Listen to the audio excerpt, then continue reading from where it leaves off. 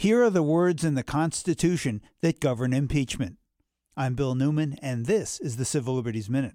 Section 4 of Article 2, Article 2 sets forth the powers and limitations of the executive branch, says, quote, "The President shall be removed from office on impeachment for and conviction of treason, bribery, or other high crimes and misdemeanors," end quote.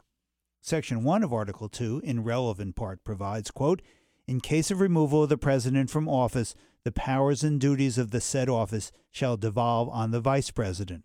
Section 3 of Article 1 governs the legislative powers, the Congress, says, quote, "The Senate shall have the sole power to try all impeachments.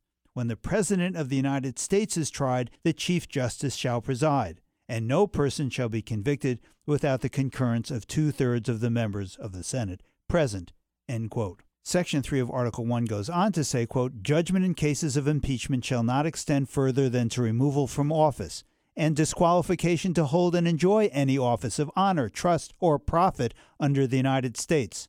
But the party convicted shall nevertheless be liable and subject to indictment, trial, judgment, and punishment according to law," end quote. At this time when impeachment is being considered, we thought that reviewing the actual words of the Constitution might prove helpful. The Civil Liberties Minute is made possible by the ACLU because freedom can't protect itself.